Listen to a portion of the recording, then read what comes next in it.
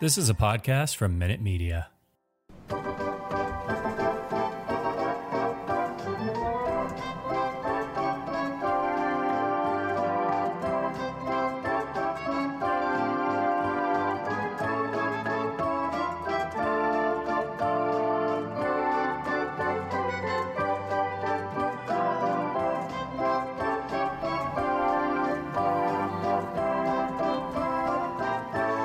Welcome, Red Sox fans. Here are the Bastards of Boston baseball. Welcome, everyone. The Bastards are back for this Friday edition of the podcast. We are brought to you in part by the Minute Media Podcast Network. The Red Sox just wrapped up a 3-game set with the Toronto Blue Jays losing the series 2-1. They are currently 4th place in the AL East, 2 games behind Toronto Blue Jays, who continue to lose the division. Win the division. Oh my goodness. Tripping over my tongue. Quick disclaimer for any first-time listeners. This is not a Homer podcast. We call it How We See It. When the Red Sox are dominating, we will celebrate that. When they are getting destroyed, we will be critical and at times savagely blunt. If you are easily offended, press the stop button immediately. But for those who embrace it, let's get rolling. I am Terry Cushman coming to you from Myrtle Beach, South Carolina, by way of Windham, Maine. You can find me on Twitter at CushmanMLB. You can find the podcast account at Bastards_Boston. Also joining me tonight from the city of Westwood, Massachusetts is Jason Kelly. Jason, how are you? I'm good. I'd be doing a lot better if we actually finished off that rally earlier today instead of just crapping our pants in the 9th inning. But apart from that, yeah, can't complain. I'm mad at whoever was supposed to cover the plate the inning before when Vasquez went out for the pop-up and then the third base runner came home. Nobody was covering. Is that the pitcher? Who covers that? Yeah, I think so. Yeah. So if the pitcher's going to take himself out of that play, he's got to at least cover home plate. Yeah. That's what I thought. Frazier just, I don't know. But yeah, that's definitely annoying for sure. Also joining us tonight from the city of Denver, Colorado, by way of Quincy, Massachusetts, Andrew Dwan. I'm ready to bring more energy than the Red Sox offense did this last 3 days. That was brutal. It was. Absolutely. They, let's see, they scored a whopping total of 5 runs. Good for an inning. Yeah. Yeah. We've definitely seen bigger innings out of that in the past from this team. So we'll get into it. I'm terrible at this. Jason, where can they find you on Twitter? You can find me at Color of the Iris on Twitter. And Andrew? At Andrew Dwan MLB. Very good. Okay, so let's just get right into it. So 3-game set, Red Sox win the opener. Started off on a high note, win that one 2-1, low-scoring game. Then game 2 on Wednesday night, lose that one 6-1. That one got out of control pretty early. And then today, as we just kind of alluded, the Red Sox lost that one 3-2. We are now below 500 again. So very much the tough April that some of us expected. Yeah, absolutely. And being under 500 right now, it shouldn't be that big of a deal because obviously there's a lot of baseball left, but we know how difficult the schedule is, and you've got, a 10-game road trip coming up. That's not going to get any easier, especially when you have to go to Toronto. So, they could come back from that road trip in a really big hole, and all of a sudden, you're going to have to, Alex Cora and this team are going to have to answer some difficult questions. Yeah, well, if Cora's even around to answer them, if he's out of quarantine.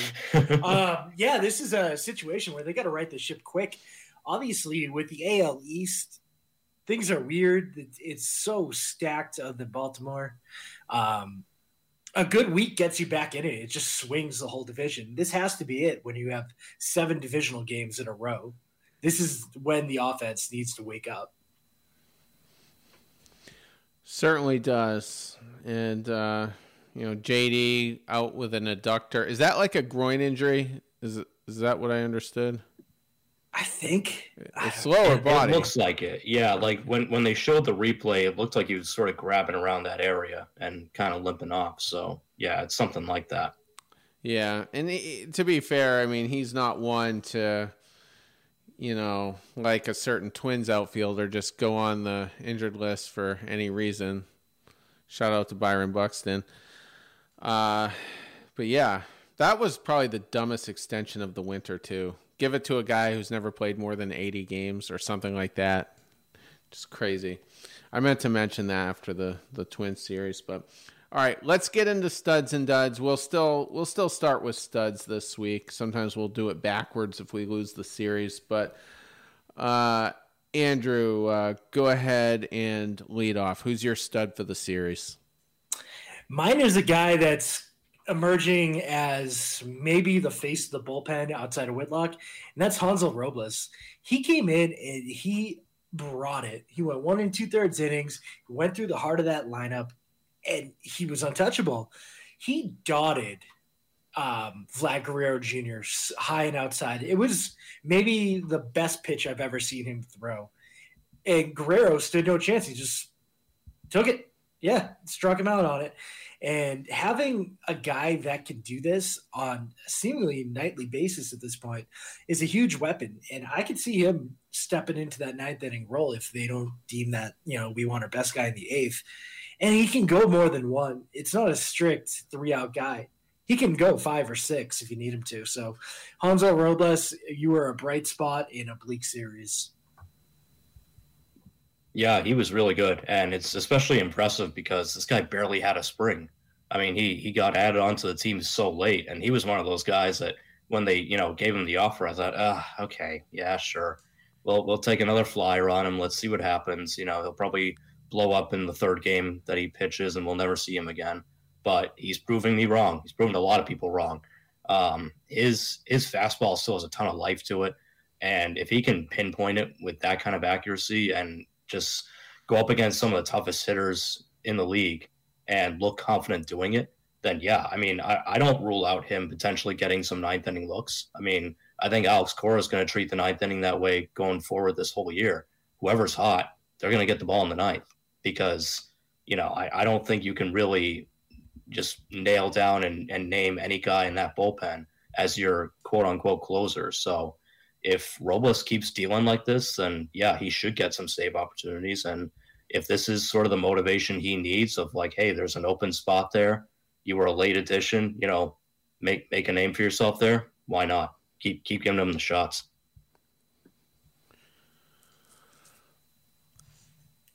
I'm getting to be a bigger Robles guy, and I pointed out that in it looks like 13 appearances in the month of September in 2021, he did not give up a single earned run. Finished off the year, lights out. The month of October, he gave up 1 to Houston. And so far this season, I don't think he's given up an earned run yet. Let me check. No, he's got a 0.00 earned run average. And the crazy thing to me is, after finishing last year on such a high note, Red Sox have him this year for $2.25 million. 29 other teams said, no thanks. And the Red Sox ended up with him again for $2.25 million. So I think that's phenomenal. I I thought as long as he was ready, because he had visa issues during spring training, got there super late, but I kind of figured he would probably be the closer early on. And whether he keeps that or not, remains to be seen. But I thought he was probably the best candidate, given the fact that arguably he's the best righty in that Red Sox bullpen. So I love to see it, and I hope we see a lot more of it. I'm down with that. Yeah. I mean, if again, like I said, if he gets more opportunities and ends up just nailing down that closer role for, $2.5 million or barely $2.5 million for the rest of the year, that's a steal. So absolutely ride the wave as long as you can. Yeah, my confidence level in him is night and day what it was last year. Last year I thought, he'll probably get it done, but it's going to be a roller coaster. This year I'm like, no, I expect him to come in and shut things down right now. And I love the fact that his entrance music is the Undertaker's theme.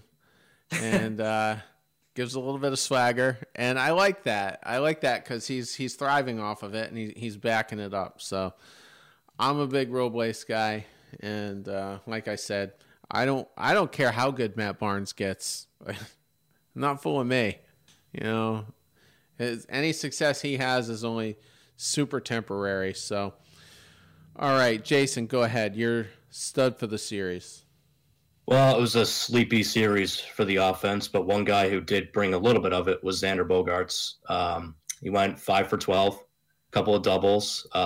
Really was a big part of what should have been a big rally in the ninth inning earlier today. Hit that double down into the corner.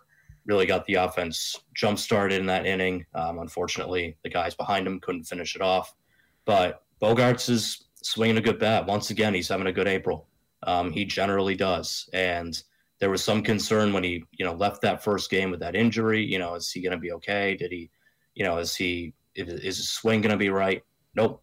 He looks good. His swing looks good. He's, he's still having a productive April. And I think the power is going to come more and more as the weather warms up too. So it's hard to tell with him. Obviously, the off-field distraction with his contract, how much is that really affecting him? But whether it's affecting him or not, he's able to block it out, and he's able to go out there and play. So can't go wrong with that. He's been great so far, and I expect him to keep going that way. Yeah, safe to say he's back. I think there were a lot of concerns, like you said, early on in the season, but I don't think anyone was really hitting at that point. No one really is yet anyways either, I guess. But yeah, Xander seems to have found his stroke going the other way, pulling balls down the line. And he had a great defensive play today when the ball got by Dahlbeck, who made a diving attempt at third. The ball got through Xander, but he backed up third, and Verdugo got the guy out. It was a big play in the game, kept the game close. Without that, we probably don't even have an opportunity to rally in the ninth inning. So it's good to see him getting back into his zone. Hopefully that means some of these other guys are going to start getting going, but if JD's out for any extended period of time, I do worry about some of the protection he's got behind him in that lineup. Like Jason said, it's another great April for Xander Bogaerts, hitting .354 right now. I don't have the numbers for all the other shortstops in the league, but that's got to be top one or two, I would think. I don't think the walks were quite there, but yeah, he's got a 380 OBP, so he's been a hitting machine thus far. Only one home run on the season as well, but still, getting on base and being a force. Only one error so far, I think, this season, which came in the first game. So good year. I'm a pessimist when the second half comes around with Bogaerts. So hopefully, at the very least, whether we end up retaining him this year or not, hopefully it's at least one of those stellar contract years that can help get us deep into October. Yeah, and that's what you have to hope for with guys like him and Devers, is that the contract situation doesn't bother them, but it motivates them, and they're able to block it out for as long as they need to. And I think Bogarts can do that. He's been around long enough. He knows how to play through stuff like that. So, and like I said, I think the power will come. The power will come once the weather warms up. Yeah, I'm hoping he's also doing some talking on the charter flight tonight, maybe telling the guys to get their act together, because what they're doing right now isn't sustainable for any sort of long-term success. That's true. That's true. I don't know if Bogey's that type of guy, but I would love it if he was. I mean, when you're looking down this roster, I mean, who else could be a big voice? I mean, JD's the only one that comes to mind. Yeah, probably JD. I do think, I know that maybe you might disagree. I think Vasquez does have some pull in that locker room just because he's been here for so long. I know that he's not necessarily an offensive leader, but I think he's just a leader in that clubhouse all around just because he's been here so long. He's a catcher, so there's parts of the game like that he needs to manage much more than all the other guys. So it's probably Vasquez and JD, but yeah, apart from that, I'm not sure there are any other real vocal leaders. Absolutely. All right, so my stud for the series, I could have went a couple different ways, but I'm going to go with Nathan Eovaldi. He's picked up essentially where he left off last year. He's down to a 3.68 ERA. And a very typical, solid Eovaldi performance, really.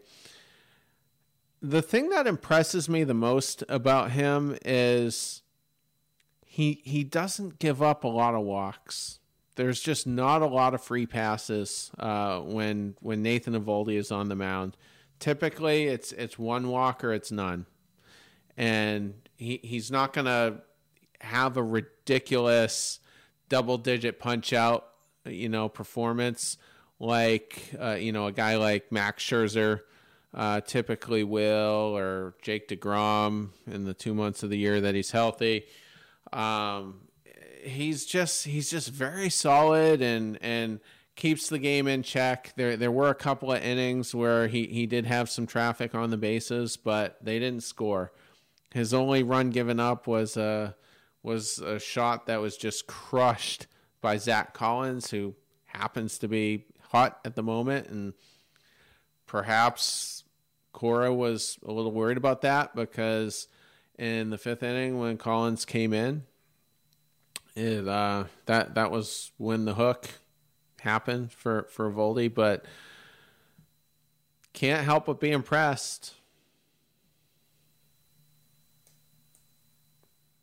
Yeah, he's pitching like your ace right now, and he needs to be. And you're right, like he's not a flashy ace by any means. He's not going to put up the 12, 13 strikeout games. He's not going to go 7, 8 innings deep. He's going to give you what he can, which is 5, 6 innings, maybe 7 if he's really efficient. He'll strike out, 7 to 8 guys. But you're right, he doesn't give free passes that much. His only weakness is giving up the home run ball. Which is part of why he doesn't walk guys, because if he gets to a 3-1 count, he'd rather throw a fastball right over the plate than try and get fancy and get a hitter to chase. Sometimes that gets him in trouble, but in general, Eovaldi does a really good job just keeping the bases empty, being efficient and not giving anything up for free. And look, right now, that's what this team needs. They just need him to be this good going forward until the rest of the rotation gets healthy and sorts itself out, because if Eovaldi starts to falter for any reason, this team is so screwed. So it's a good thing that he's been sharp coming out of the gates. Yeah, and I think an underrated aspect of that start by him was the last-second scratch of Vasquez. I mean, you got Connor Wong coming up because, the little bout of COVID going through the clubhouse. And I know he threw with them in the offseason and all, but it's not, who's been working with during spring training and then, the last couple starts. So to be able to hold a lineup like Toronto's to one run, it is a testament to him. Hell, I mean, like you said, it was Zach Collins wasn't even one of their better players that went deep off of them. So this is what they need. That win was our A team. Our staff right there. You had Nate, you had Strom, Robles, Diekman, and Whitlock. That is your game 7. So it's good to see that they did against Toronto, because if they break that out against any other mediocre team, they're going to win that game if he pitches like this, and the rest of them follow it up. Stole my thunder a little bit. I was going to talk about Connor Wong later. I may as well mention it right now. And perhaps I put it on Twitter, so maybe you guys have already seen this, but aside from the 4 bad innings that another pitcher pitched that we're going to get to shortly, the other 14 innings, Red Sox pitching only gave up 2 runs with Connor Wong catching. One was from Eovaldi that we just talked about, and the other was from Matt Barnes in game 2. So he handled that pitching staff very well, Connor Wong did. And I'm a big anti-Vasquez guy. I mean, I love his personality and what he means to the team, but I'm all about how catchers work with pitching staffs. That's what I'm all about. And any offense you get beyond that is a bonus. Again, just my opinion. So I like seeing that with Wong, and he has shown power in the minors. He might have. I want to say he either led Double-A or all of minor league baseball in 2019 with I think it was 28 home runs, something like that. So just wanted to throw that out there. Yeah, I thought he looked pretty good. He looks like he can frame pitches pretty well. So I wouldn't mind seeing more of him. And it's kind of like at this point, you really hope Connor Wong turns into something because, again, he was part of that Mookie Betts deal. And right now that deal is looking like all you got was Alex Verdugo out of it because Jeter Downs can't hit. And Connor Wong, up until now, we weren't even sure if he was going to be a catcher or what they were going to do with him. So if he does turn into at least a good platoon MLB catcher, I'd be happy with that. Yeah, he had a couple hiccups in yesterday's game where he led I think it was a swinging strike 3 by him, and that led to a run. He wasn't able to block it. And then he sailed a throw kind of like similar to the one Vasquez did today.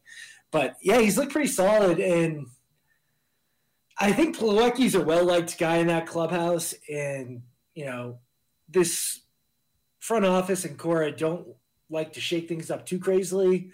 They are veteran, they respect the veterans there.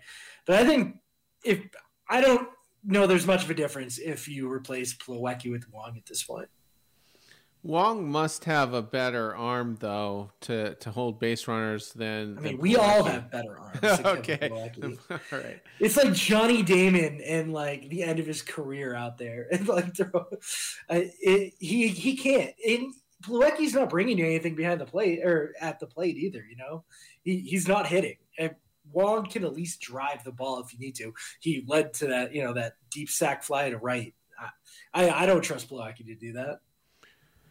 And Plawecki hasn't been helping the pitching staff a ton. I think he caught Tanner Houck, not today, but his previous start, and that was a good outing for Houck. But for the most part, there's not a difference when you're putting Plawecki with someone instead of Vasquez. So if you're not getting that, and then Plawecki's not hitting, what are you getting? Yeah, you might as well find out what you have long term. I mean, Plawecki's not he's done after this year with them. He means literally nothing. Find out what you have with Wong. Right. Yeah, I'd love to see it. I think it's certainly time for a change back there. Just one quick other thing with Eovaldi. He had the lowest walk rate in 2021. the lowest walks per 9, 1.7. It was him and Garrett Cole like trading it for much of the year, and then Eovaldi ended up having the lowest in MLB. He had an even lower walk rate in 2020, albeit abbreviated. That's probably why it was lower, but only 1.3. And then in 2018, where he split time between Tampa and then eventually Boston and became a World Series hero, a 1.6 walk rate. So it just speaks to the fact that there's just not a ton of free passes when Eovaldi is the starter. So, all right. I forgot to tally all of my box scores, but not a ton of studs to speak of as far as honorable mentions go.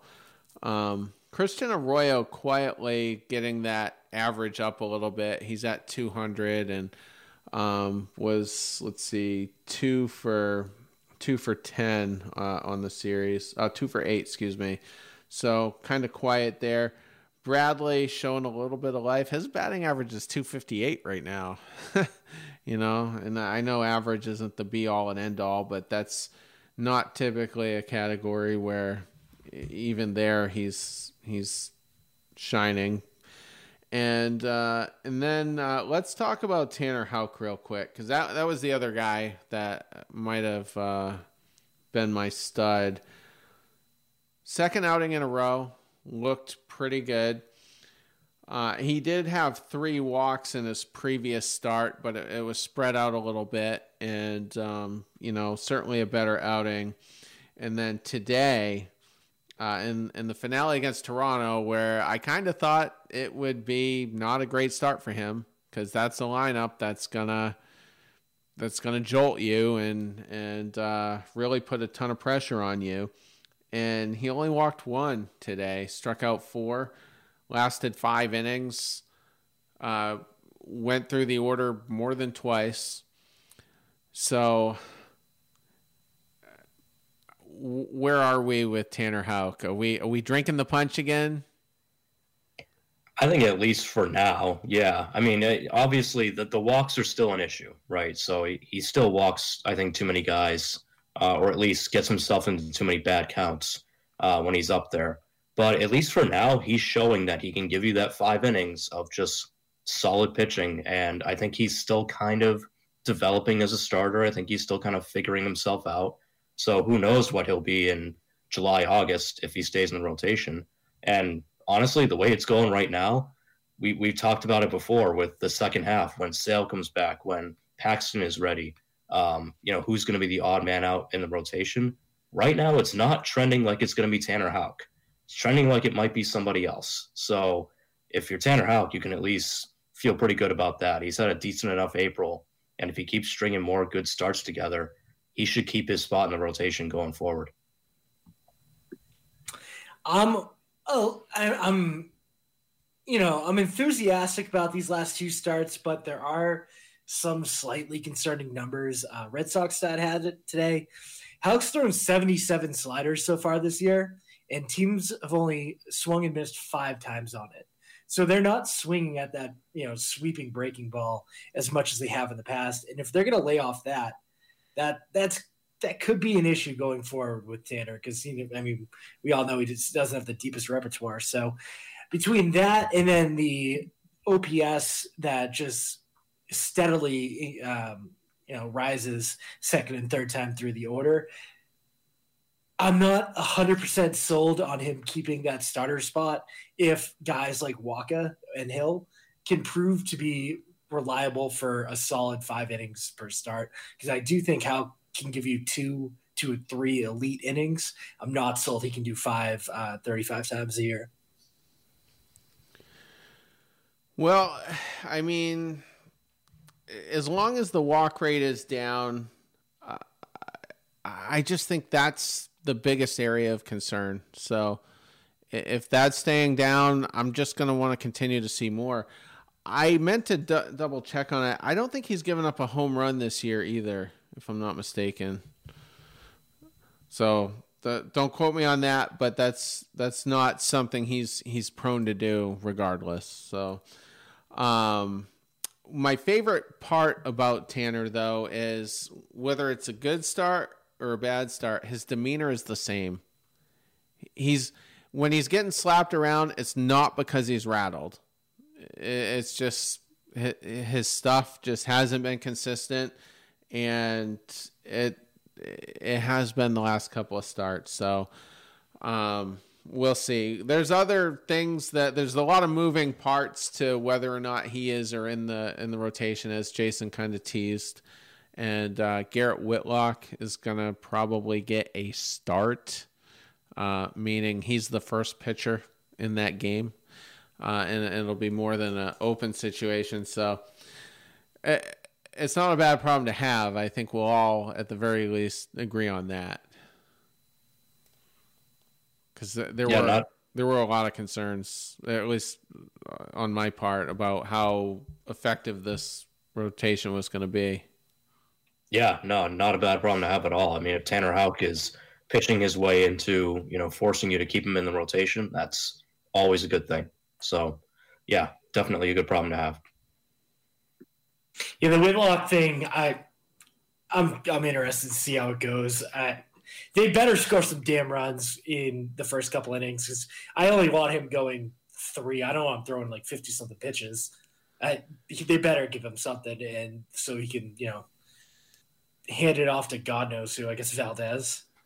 So I don't know what they're gonna. If he's efficient, I can see him going 5 innings in this start. If he does that, then cross him off the list for Toronto.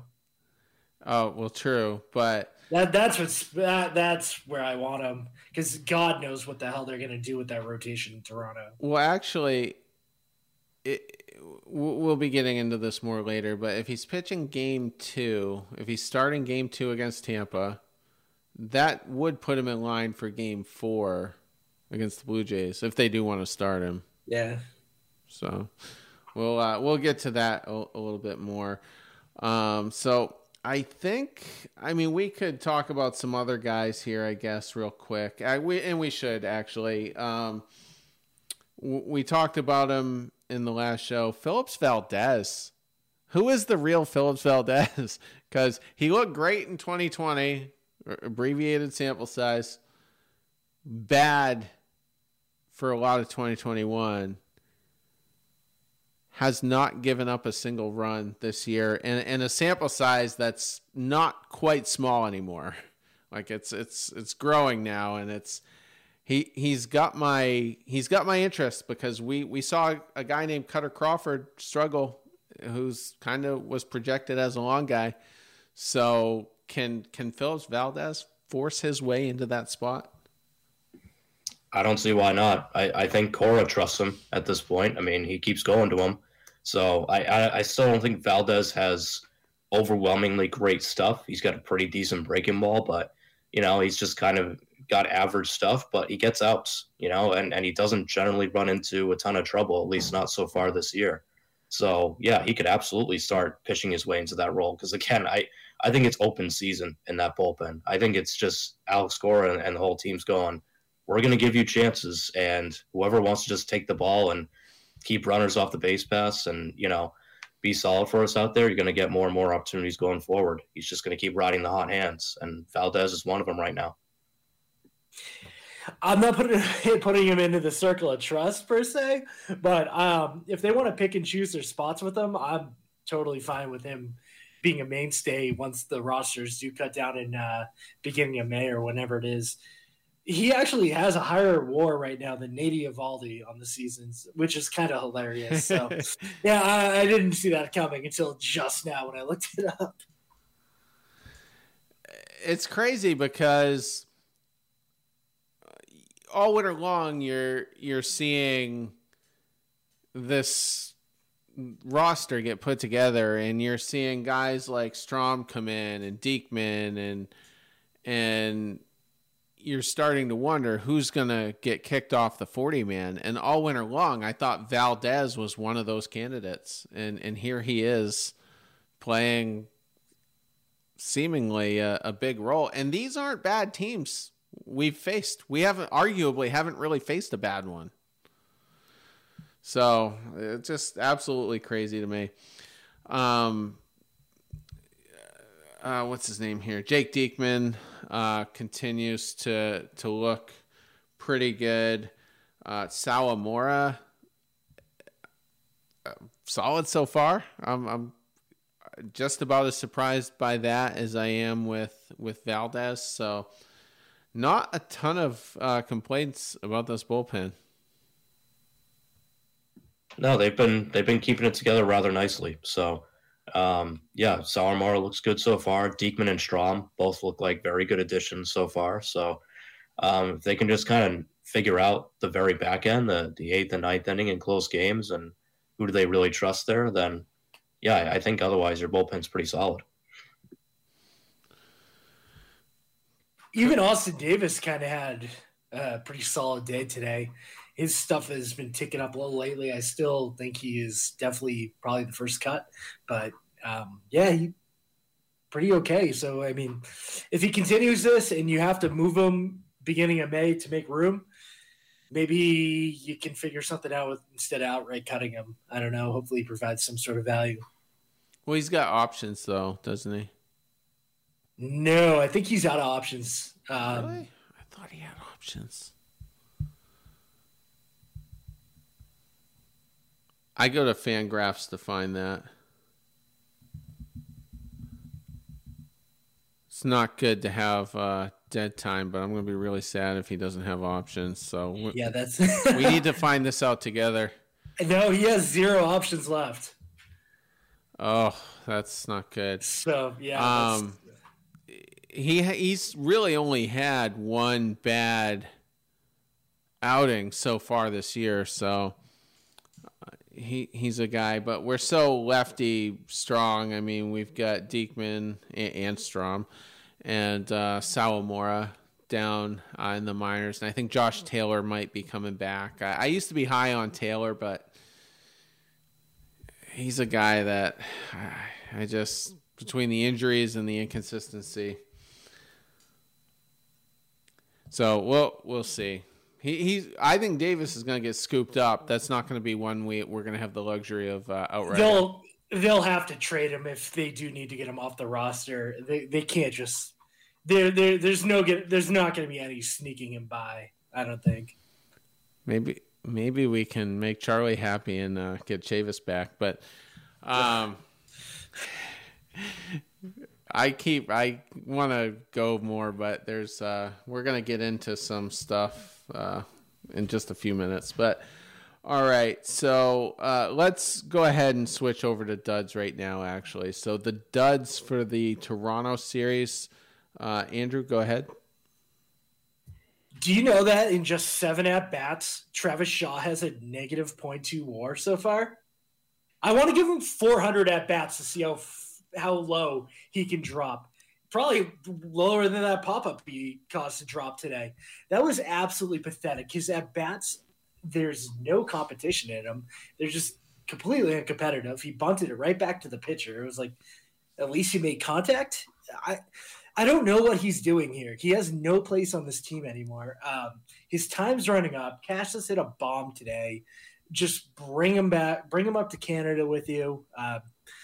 I am so over Travis Shaw. He wasn't even – that was his ball that was popped up on the infield with wind and sun. And you're like, how – you can't expect Christian Vasquez to make this play. This isn't the catcher's ball. This is the first baseman's ball. And he barely entered the screen when that ball dropped. And he was just of no use. And that led to the game would have been tied in the ninth. I am so sick of Travis Shaw. Like I said last week, and I don't want to continue to beat a dead horse, but he is my least favorite move that the Red Sox have made in the last 3 years. And it's not even close. Yeah, he's completely cooked. He's got nothing left. No value left at all. He looks completely out of shape. I mean, he actually looks like he's just been sitting on his couch for like a year, and they just pulled him off like, oh, hey, by the way, you got to go play a baseball game. Like, he provides no value whatsoever, and first base is kind of a glaring problem right now because Dahlbeck's not hitting either. He's at least good defensively. I'll give him that. But Shaw can't do either of them. Shaw can't hit, and he can't play defense. So I'm surprised that was the safety valve that they chose for, in case Dahlbeck struggles, who can we go get on the free agent market, to supplement that. And they chose Travis Shaw. I'm sure there must be better options out there, but yeah, I hope that we don't see much more of him going forward, because it's just a waste at this point. It's a completely wasted at bat, and he provides no value for this team. 2 words, and I can't believe I'm saying this. Franchy Cordero. Give him to me. Yeah, why not? Why not? Yeah. I'm not even thrilled with that, because I think that's going to end predictably, but maybe that buys you the extra 5 or 6 weeks you might need for Casas to make his debut. First base right now is just, at the major league level, a black hole right now for the Red Sox. Dahlbeck, aside from that go-ahead run against the Yankees in Game 3, aside from that, just really hasn't given you much. And pitchers don't really have to pitch to him with Vasquez and Arroyo hitting behind him, but good hitters will still find a way. And Dahlbeck's 2-hit game today in the finale got his average up to 178, but so we'll see. I'm rooting for Bobby. I don't think the second half last year was completely a fluke, but he's got to start showing us something, or he's going to be the odd man out or in a trade package at some point before late July. And yeah, not to mention the fact that he completely killed that 9th inning rally. I mean, runner on third base, 1 out. All Dahlbeck has to do is lift the ball in the air. That's it. Just get a fly ball, tie the game. And he goes first pitch swing and grounds out. And it's just like, geez, dude, like, you literally can't do anything, can you? Like, it's unreal.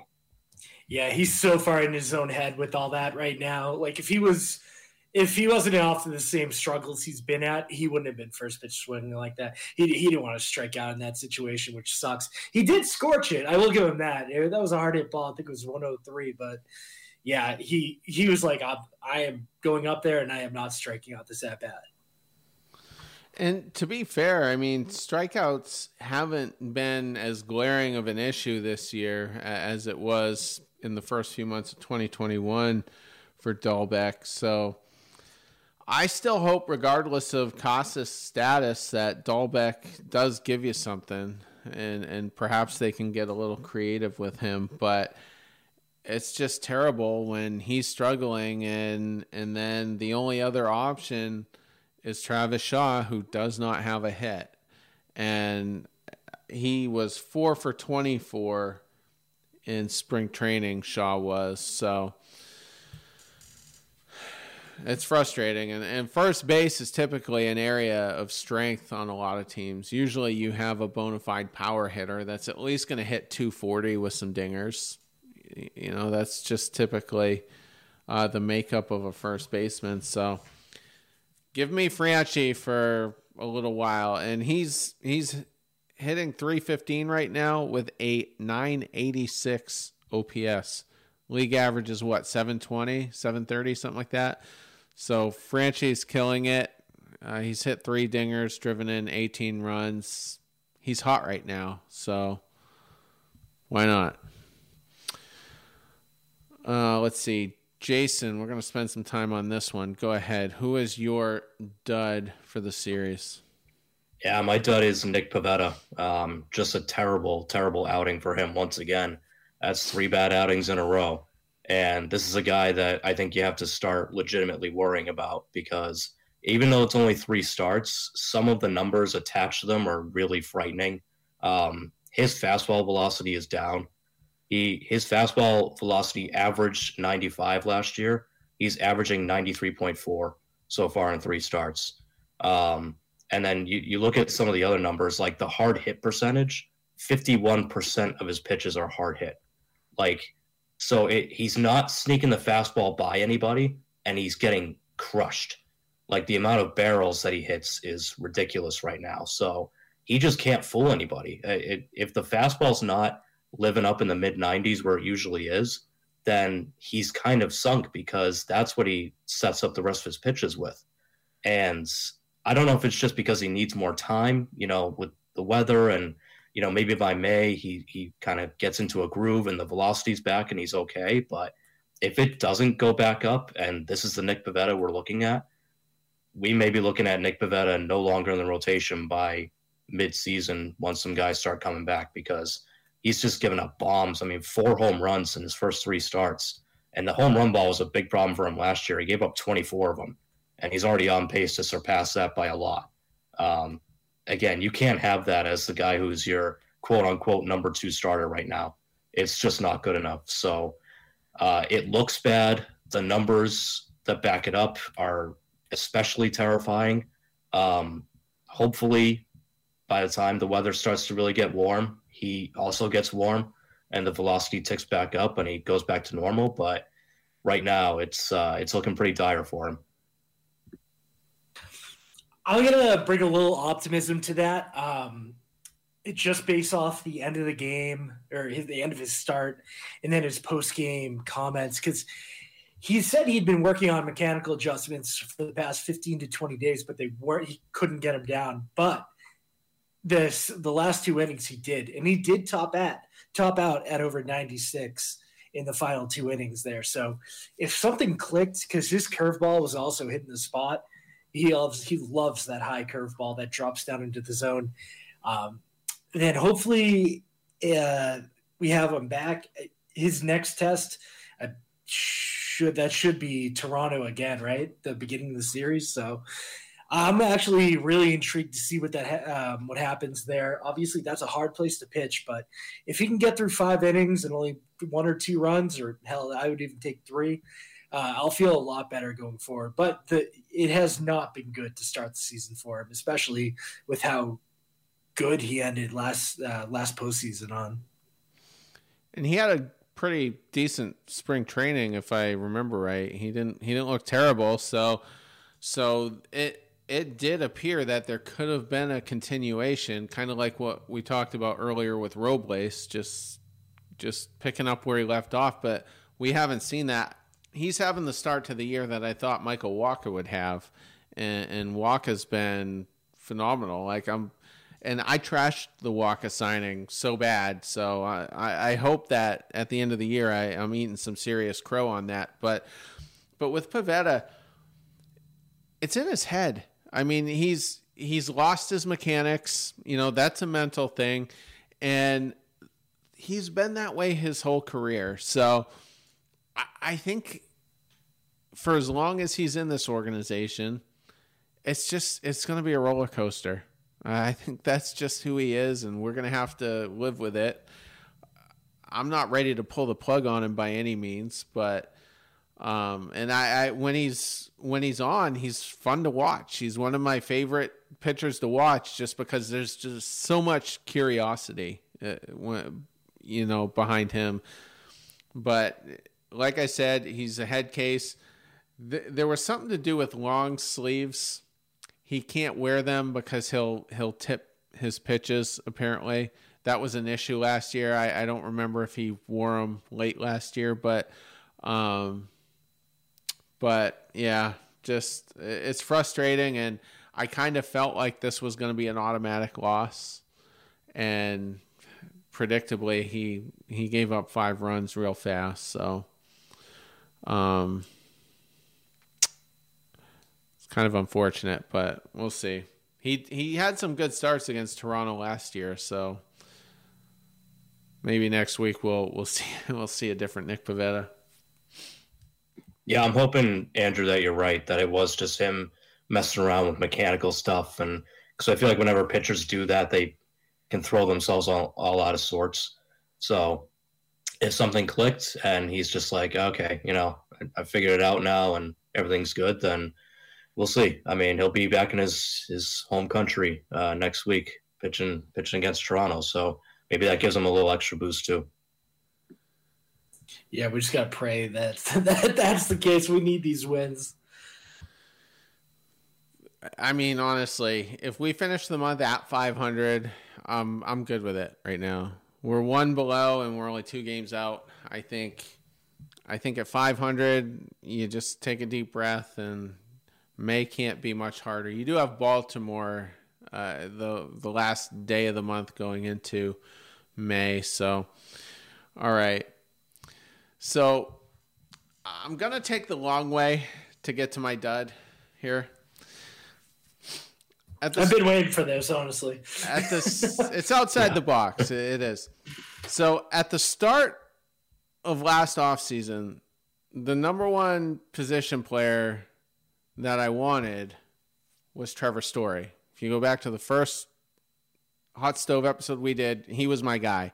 And I wasn't supremely confident we would get him, but from a value perspective, I'd much rather pay him the one, whatever it was, 140-ish than, $300 for Correa.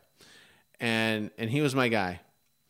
So my dud for this series is Chaim Bloom for not signing Kevin Gausman. He was my number one desired pitching target. And the dude was absolutely lights out today. Pitched 8 innings in his third start. Has been pretty solid. I mean, he gave up 3 runs in 5 innings against Texas, but they've got a lineup that could probably do that to anyone. And settled in really well. Had a great start against the Yankees. Gausman did with 5 2/3 innings. Only gave up 2 earned runs to them, and he's getting more locked in. So he's faced the Rangers, the Yankees, and the Red Sox, and he's looked pretty good every time out. And instead of having him on our team, we have to face him for the next 5 years. And it's painful because that's not Baltimore Orioles Kevin Gausman. This is the guy who is gradually, ascended to being probably a top 10 or 12 pitcher in the game. So I just wanted to throw that one out there. I mean, it's definitely a fair second guess. Kevin Gausman has really reinvented his career. Like you said, it's not the guy we saw in Baltimore who was all out of sorts and couldn't figure it out. He's a top of the rotation kind of pitcher now. I will say that 5 years, 110, not sure I would have been thrilled if the Red Sox gave that to him. I think he's a good pitcher, but I don't think he's going to be worth that money in a couple of years. I don't see it. I may be surprised. He might shock us all, but I think only about 2.5 years of that contract are really going to be worth it. I think the last end of it is not going to be great. So it sucks to have to go up against him. It sucks that he's in the division now. But I can't really get on Chaim for not handing out that contract because I don't think I would have liked it. Yeah, and admittedly, I wasn't a huge fan of Gausman going into the offseason either. I mean, today it looks like I was completely wrong on that. I think that the Giants have a hell of a pitching program out there, so I wasn't sure how much of a product he was of that ballpark and just, the pitching coaches and the rest of the staff around him, because I think it's Bannister out there now, and players seem to love him. I don't know. 2-pitch pitchers, like we talked about Houck earlier, scare me because if you lose effectiveness in one, then unless you're Mariano Rivera, you might not have the best of times. And he was already 31. I don't know. It could work out really well for Toronto. It was a gamble that a team like them that's all in should take, especially when, you're losing the Cy Young Award winner and you have to replace him. But time will tell with that one. I wouldn't be shocked if he was great for a year. I don't know. There's something about Gausman. It must be the Baltimore days that I just can't buy it fully, though I probably should. Well, I think Toronto by the end of the year their program's going to have a lot more credibility as well. And Barrios got knocked around bad. He only lasted 1/3 of one inning in his previous start. looked a lot better this time around, and the Red Sox were hitting them pretty hard. They just weren't scoring. I got to disagree with you on that one. I thought he looked terrible the other day. I had zero worries about facing him. They were smacking the ball.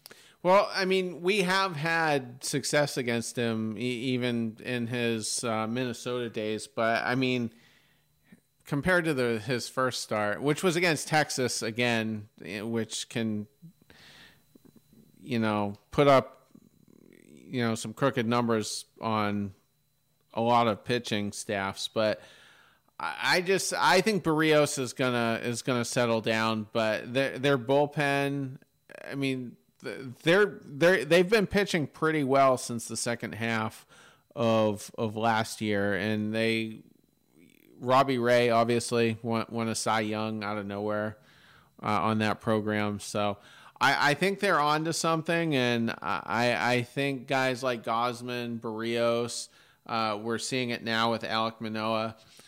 I think that's gonna be a tough team for quite some time, and Toronto they're gonna have to deal with the Vladdy Jr. Contract situation. I mean, I haven't really heard a peep. We've had some Devers news in the last couple of weeks, but you're not really hearing a lot of that out of Toronto with Vladimir. And Bichette probably comes up, but their pitching is controllable for the next 4 or 5 years. They are set as far as that goes. So I mean, this is going to be a thorn in all of our sides for quite some time. So yeah, we'll see. We are getting late, but there is another dud situation that's outside the box. This is where Andrew thought I was going to go with mine. The Jerry Remy ceremony. It did not include Don Orsillo, who played a pretty big hand in helping Jerry get to where he got, and I think Jerry helped Don as well. I mean, it was just an amazing chemistry. So to leave him out of it, not a good look for NESN. I thought it was appallingly bad by NESN and the Red Sox to not include him. And then what's even worse than not including him is the spin zone after the fact, where they come out and they say, well, we asked for the submissions, a week ago, and Don was very late to get us his submission, and we wanted to include him, but then we changed it up at the last minute. It wasn't anything against him personally, blah, blah, blah. It's like, no, it's all bullcrap. You guys didn't want Don Orsillo on your big screen because you didn't want him getting a standing ovation, which is likely what would have happened, because they're still embarrassed about the decision they made to get rid of him and to bring in this insufferable bore, Dave O'Brien, to replace him, who everyone can't stand and already is like, get rid of Dave O'Brien, we want Mike Monaco. Like, NESN's embarrassed, and they should be. Like, they know that they picked the wrong guy, they got rid of the wrong guy, and now they're just trying to spin it. So it's completely ridiculous. The only thing I will say in defense of some of the NESN execs that are going back at Orsillo now is, they sort of said, well, you decided to tweet about the whole thing and make it about you that day when it should have been about Jerry. And I kind of agree with that.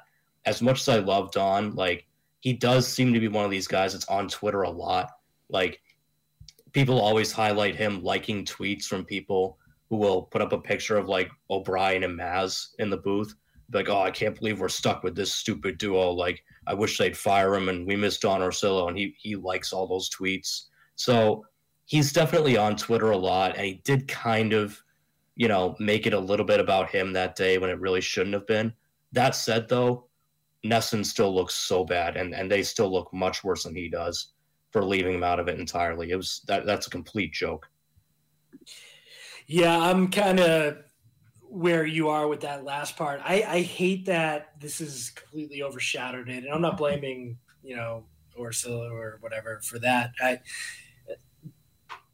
No one's even talking about it. They're about Remy. They're talking about that, and that's just highly unfortunate. It could have been handled by, all the Red Sox a lot better. They seem to botch these sort of PR opportunities left and right. Dr. Charles never botched these when he was with the team. I think he's in Worcester now or with one of their minor league affiliates. But yeah, they were run pretty well when he was kind of making sure the ownership didn't do or say something really stupid. So I think they need to bring back that PR buffer that has been sorely lacking the last few years. And it always seems to blow up in their face. Isn't it kind of dumb that the Red Sox are just still bitter about it? Aren't all billionaires like this? It's so annoying.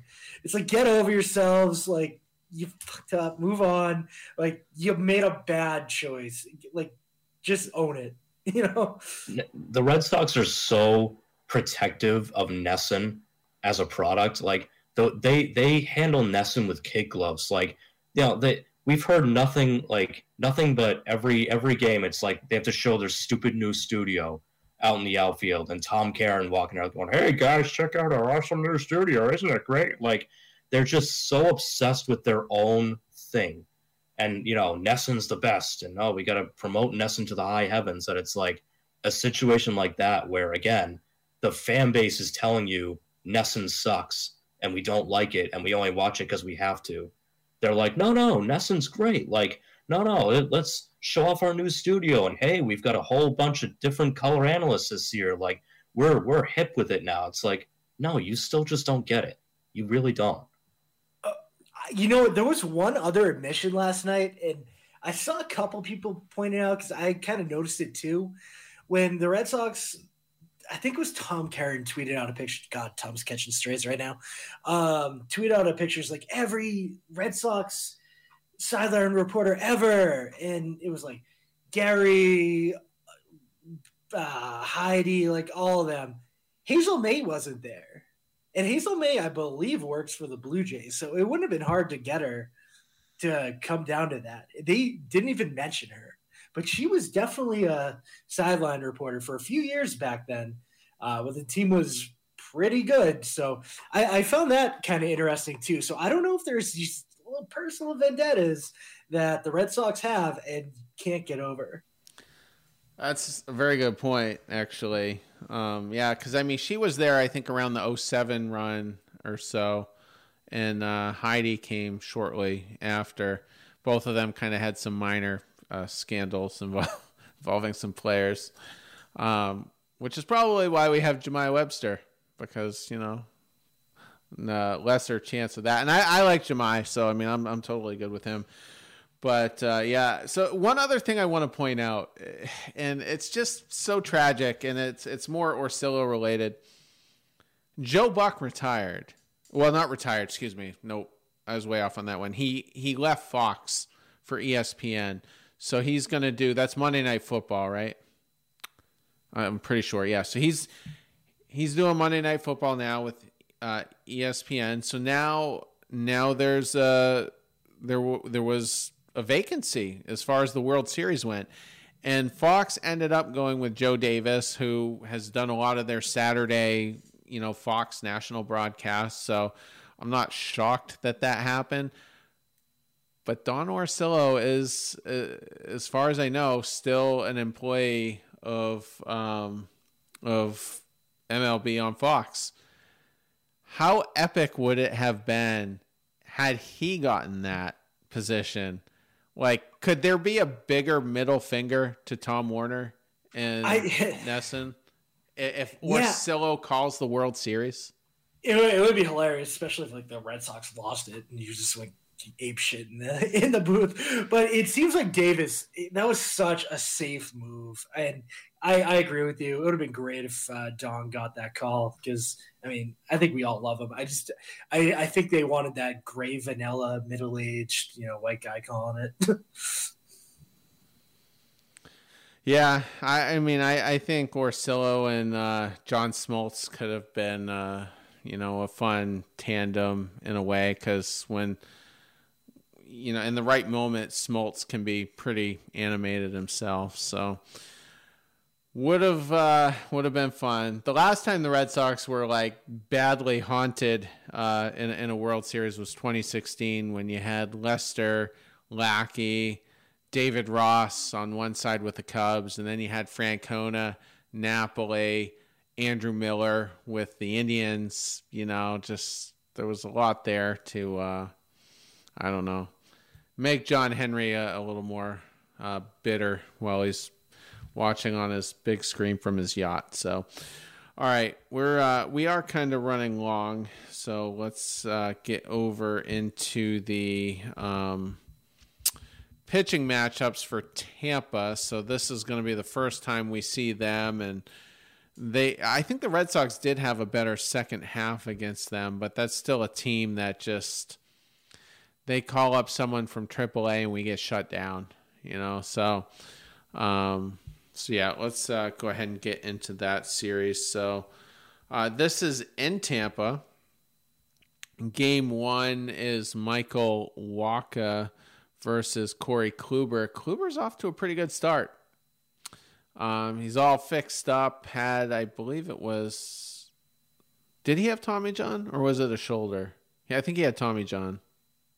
He had that weird thing. They had to shut him down for like 9 weeks, and then he had another 9 weeks to recovery. I don't think it was surgery. Okay, it was his shoulder. My bad. Yeah, it was something with the shoulder. Yeah, I forget exactly what it was, but yeah. That's right. And so he threw that no-hitter in last year, 2020, and then wasn't the same, but seems to be back. I'm not going to say to his old form, but, finding ways to get guys out. And Michael Wacha, I'm a little nervous about this because who knows Michael Wacha, better than anyone, and that's Tampa. That's where he pitched. So how do you guys feel about that first matchup? I still like the Red Sox in that one. We tend to do pretty well against Kluber. He's 3-4 against us, so ERA's in the mid-4s. So we've knocked him around a little bit. The Wacha thing does concern me. Obviously, Tampa knows him pretty well, but and really it just comes down to, can the bats wake up? I mean, that's really what they need. I think Wacha will pitch well enough to keep you in the game, but could they still lose 3-0 because the bats are still cold? Absolutely. But I think seeing Corey Kluber, a guy that they're very familiar with, I think they'll wake up enough, and I think they'll win that one. Yeah, I have no reason to believe this, but I do think they're going to score a bunch of runs tomorrow. There's literally no track record for them to do this at this point of the year, but I think they're going to put up at least 5 or 6, and I think Wacha's going to be good enough to get this done. They do have a pretty well-rested A squad in the bullpen, the Red Sox do, so I don't fear Corey Kluber. I've thought he's been a kind of a overpaid guy the last couple of years after he left Cleveland. I hope you guys are right. I mean, this is going to be a good test for Kluber. If he comes out of this one well, it's just going to spark more curiosity. He's one of those. I mean, he's never been a guy that's going to really blow you away, or at least in the last several years, since the World Series year anyway. And so we'll see. The second matchup is kind of up in the air, but it's looking like Garrett Whitlock will get his first start. So I've been clamoring for that, and there's no time like the present because you're going to have Paxton back, you're going to have Sale back. So if I'm going to get my way, he's got to start and then make a statement and then make it difficult for the Red Sox to take him out of that rotation. But I want him to be lights out in this matchup so bad, but yeah, this one I'm a little bit worried about. I guess Tampa is listing it as TBD. That probably means you're going to see that Rasmussen kid who just always owns the Red Sox. He's one of their openers that they like to use. He's a tough guy to hit, and I think Whitlock will pitch really well, but I don't think he's going to be in the game very long. I think maybe 3 innings, 4 innings at the most, and then it's going to be turned over to a combination of Valdez or bunch of guys like that. And I don't know. The Red Sox offense is worrying me right now. As much as I think they'll hit Corey Kluber, I think they see like some of these guys like Rasmussen in that Tampa bullpen, and I don't know if they can hit them. So I'm worried about Saturday. I think they drop that one. I think it'll be a low scoring game, but I think they'll drop that one. I legitimately can't even decide on a pick on this one. There's just no track record for what the Red Sox are going to do after Whitlock. It's like, all right, what do you do after your start only goes 3 or 4? Oh, Brandon Whitlock. It's like, well, crap, he's the guy that went 3 or 4. So they have no choice to score runs for Whitlock. If they don't, they're screwed. They'll lose. If they put up 4 or 5 in the first 3 innings, they win this game. It would help if we got JD back for sure. Not sure what his status is. He's not on the injured list as of yet. So we'll see. I mean, it seems like he's at least pretty hurt because they could have used him as a pinch hitter today and they didn't. So if he's not even in a position where he can pinch hit, then I don't know. True. So we'll see. And then finally, in the last game of the series, you have Rich Hill versus Shane McClanahan. They're essentially their ace. So I'm just going to throw it out there right now. I don't really like this matchup. Yeah, you can chalk that one up as a loss. Unless the first 2 games, the offense is on fire and something clicks and they're awake, but I don't foresee that happening. And I think McClanahan's just going to shove the bats down their throats, and that's going to be that. Yeah, I think way too highly of McClanahan to think that they're going to win this game. So that's why the first 2 games of the series is so damn important, because I don't think you're touching them on Sunday. And being 1 game under 500 right now, it would just be really painful to lose another series.